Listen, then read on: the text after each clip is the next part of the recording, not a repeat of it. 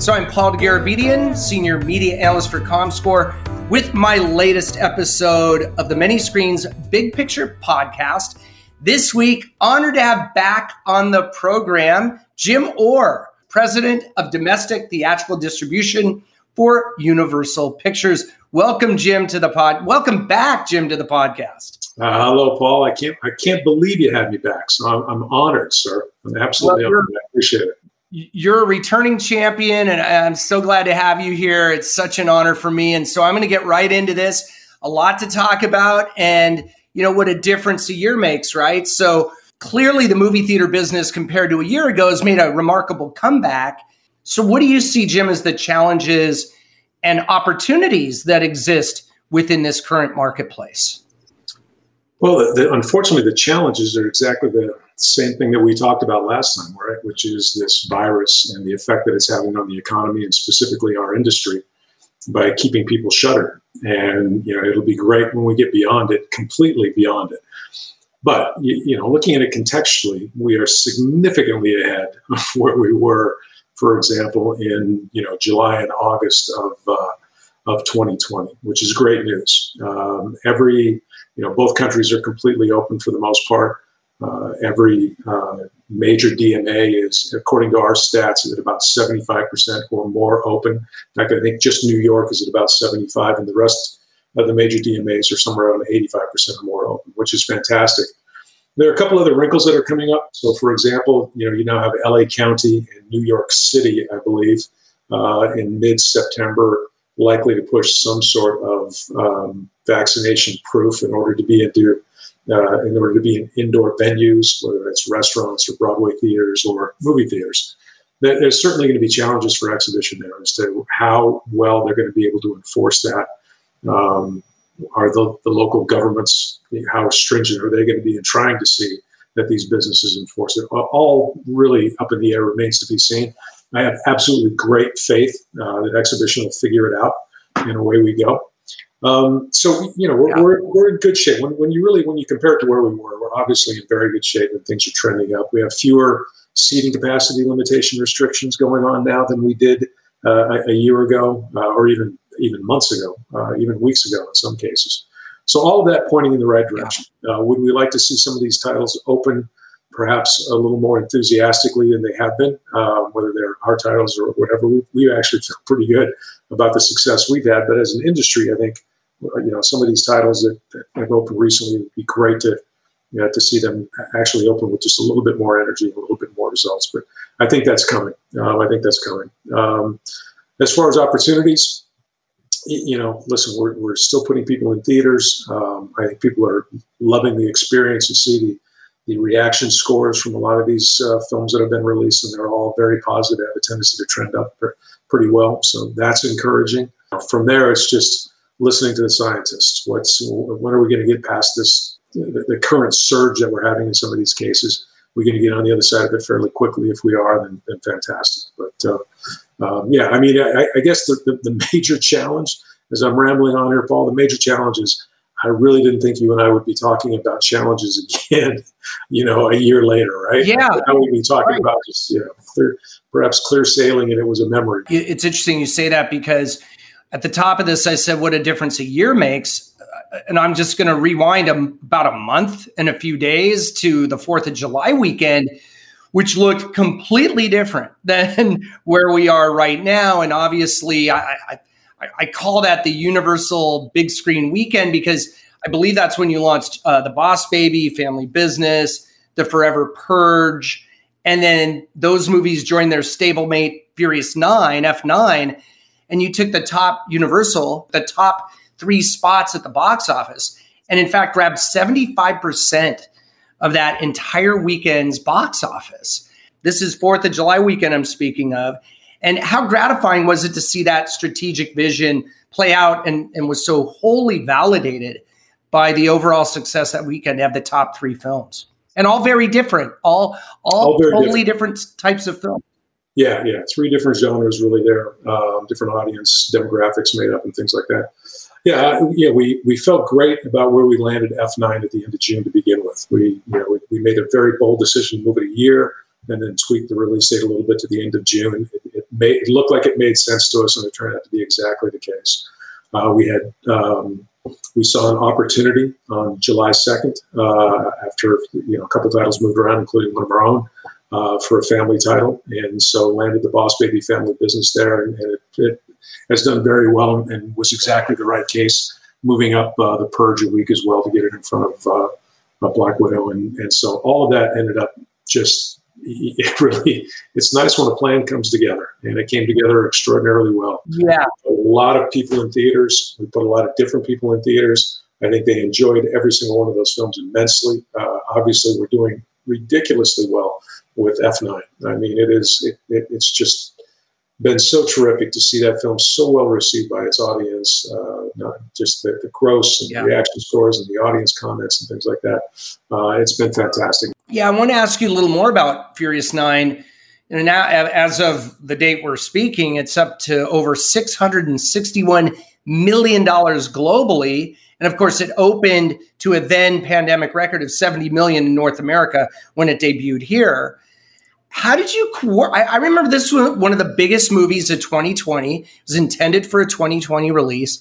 And I remember when Universal moved it, everyone's like, oh my God, the sky's falling. If this movie's going to move, then everything's got to move.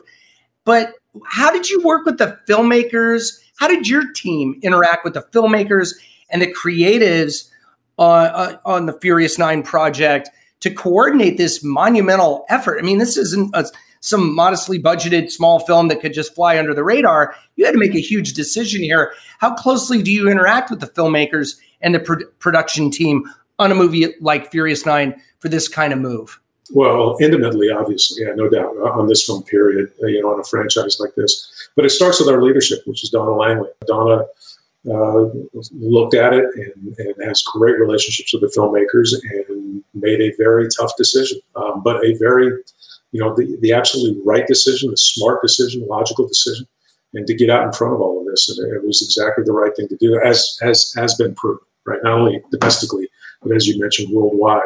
We have a great relationship with the filmmakers and the cast of Fast, as you can imagine. And so walking with them all along the way, it turned out really, really well. And again, cannot argue with the results. The results have just been tremendous. Yeah, it's been really amazing. Do you think that perhaps now that the creatives, those on the creative side, have seen what your team is capable of and these strategies and going back over a year when you were one of the first studios to embrace streaming because really you had no other choice? I mean, theaters shut down, drive-ins were the only game in town. And by the way, Universal Repertory really stepped up with the drive-ins. It's like you were committed, realizing that the dynamics of the marketplace, you were committed to theatrical in some form, but you had to adapt to a streaming model. Yeah, again, the model that we installed, starting with Trolls, is actually on a PVOD model, right? PVOD basis. So that we believe in that model. It seems to be working extremely well. We have, depending on the kind of film, X number of days of theatrical exclusivity before PVOD release. Yeah, and I mean, it was. Listen, we have great relationships with exhibition. We have very frank, open, honest communication and conversations with them, and I think it's working. We think it's working extraordinarily well. We'll see how everything shakes out. We are living in interesting times, that's for sure. Windows specifically were evolving.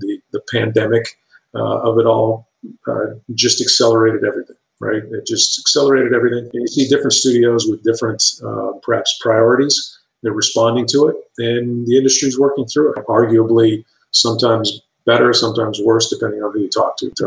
We are definitely definitely living in a time of change. That's for sure. Yeah, it's not that it's not experiment. I don't think any studio is experimenting for experimenting's sake, but they might have different priorities, and they it's a complicated business, to put it mildly. Understatement of the year. And so as we work through the different ways that audiences can consume movies, we're trying to figure it out. And one of the things that we need to do is we do need to meet the audience where they're at, right?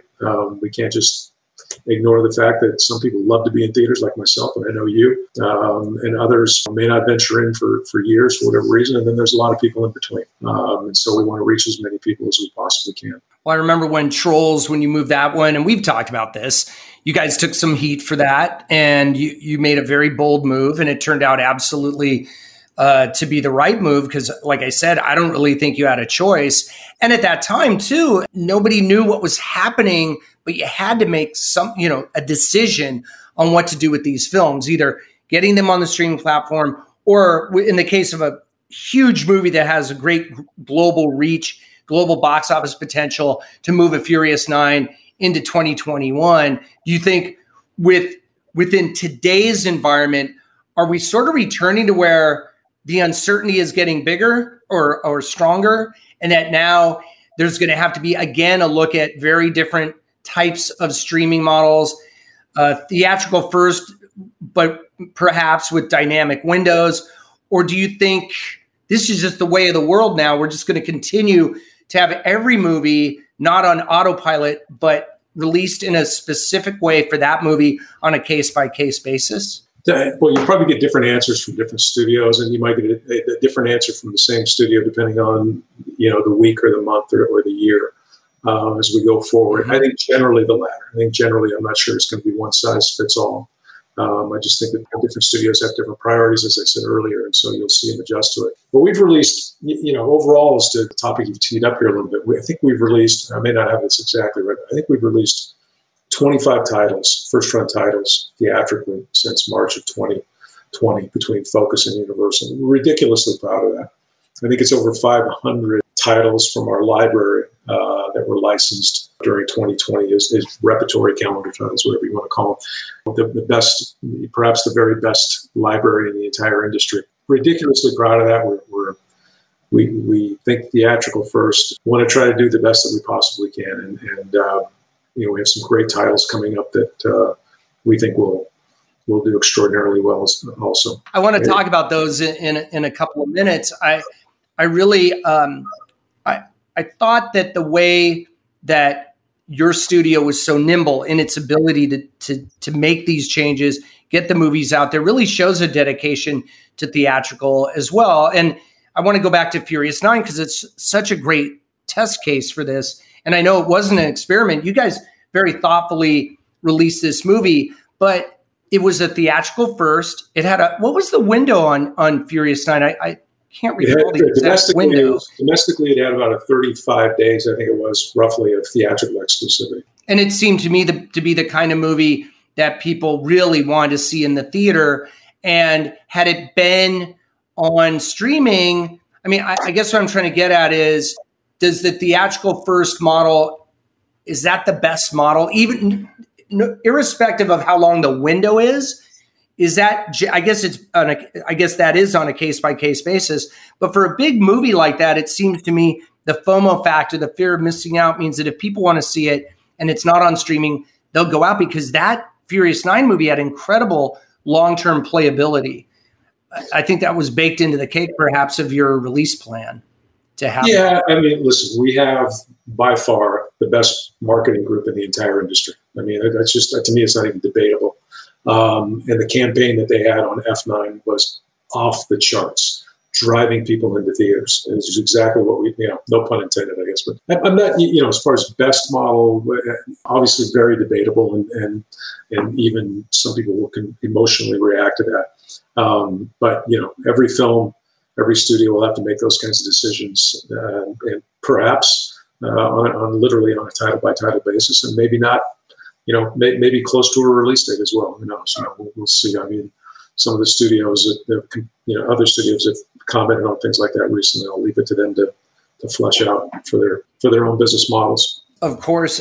But I love what you guys do at Universal, because I know that back in the 30s, 40s, 50s, studios, including, of course, Universal with its storied past with incredible films, a lot of people would identify a certain studio with a certain type of movie. Universal, of course, known for their horror films, the classic horror films. Other studios were known for gangster movies, others for musicals, which was great, I think, in those days, back in those times. people really identified certain studios with certain types of movies. What I've noticed about Universal, for instance, on that 4th of July weekend, if you weren't in the business, you may think that Furious 9, Boss Baby, and Forever Purge were from 3 different studios. And I mean that in the best way, because it means that the diversity of content meant that even though they were all your own movies, they weren't cannibalizing each other. They perfectly attracted audiences.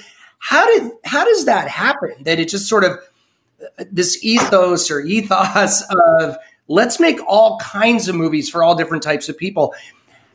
I assume that was developed over maybe decades, years. Absolutely. It doesn't just happen. That's for sure. Obviously, it is a lot of hard work by some incredible people. First and foremost, Donald Langley.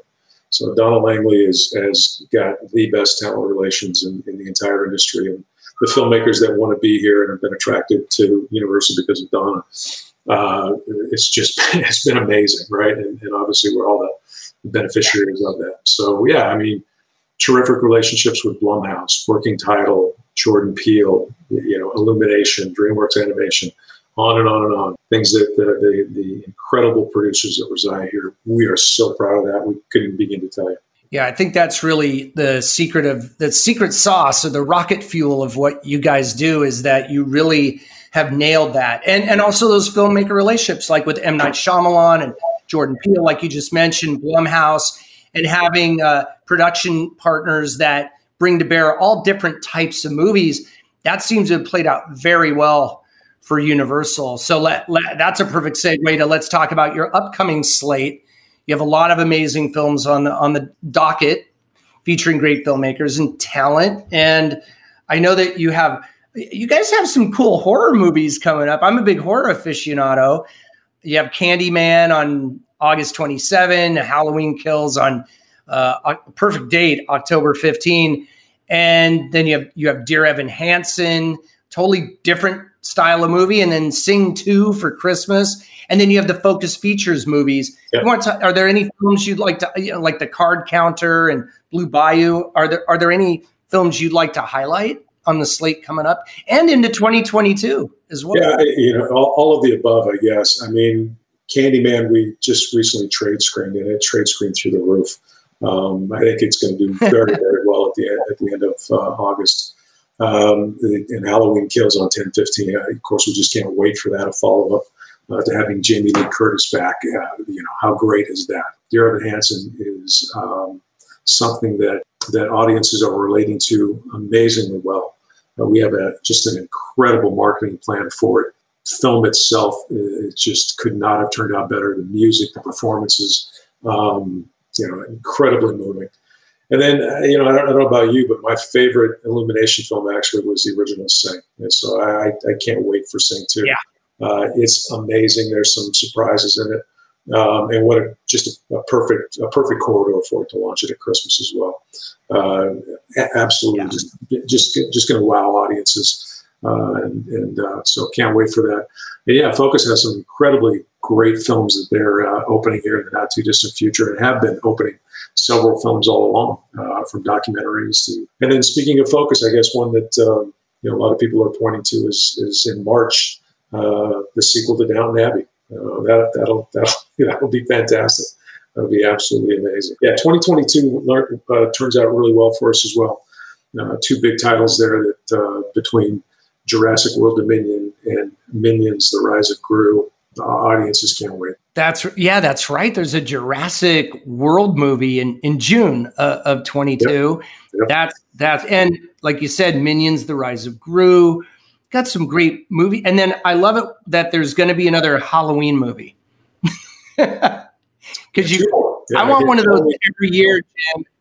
And I don't want it to ever end, if you know what I'm saying. Yeah. Well, unfortunately, this one's called Halloween Kills. The one after in 22 is called Halloween Ends, but we'll see. I think that incredible diversity of the slate is really cool. I know that Universal has just really been committed to the movie theater while also recognizing the realities of the marketplace. And I think audiences have responded in a big way.